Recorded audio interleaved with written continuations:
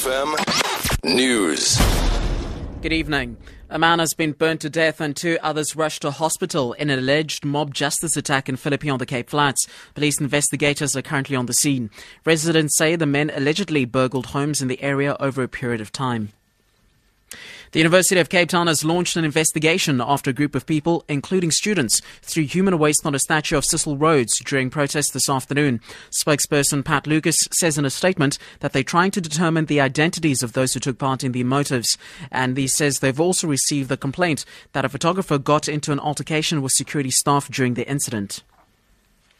Friends of Working on Fire pilot who died in the line of duty in the Cape Peninsula yesterday say they are struggling to come to terms with his death. Hendrik Marais died after a forced landing while trying to contain a fire at Cape Point. Friend and fellow pilot Trevor Wilson. He was a solid man, a gentleman with quiet wisdom, an exceptional pilot. Sometimes the family that we work with is closer than our home family. We lost a big piece of our working family.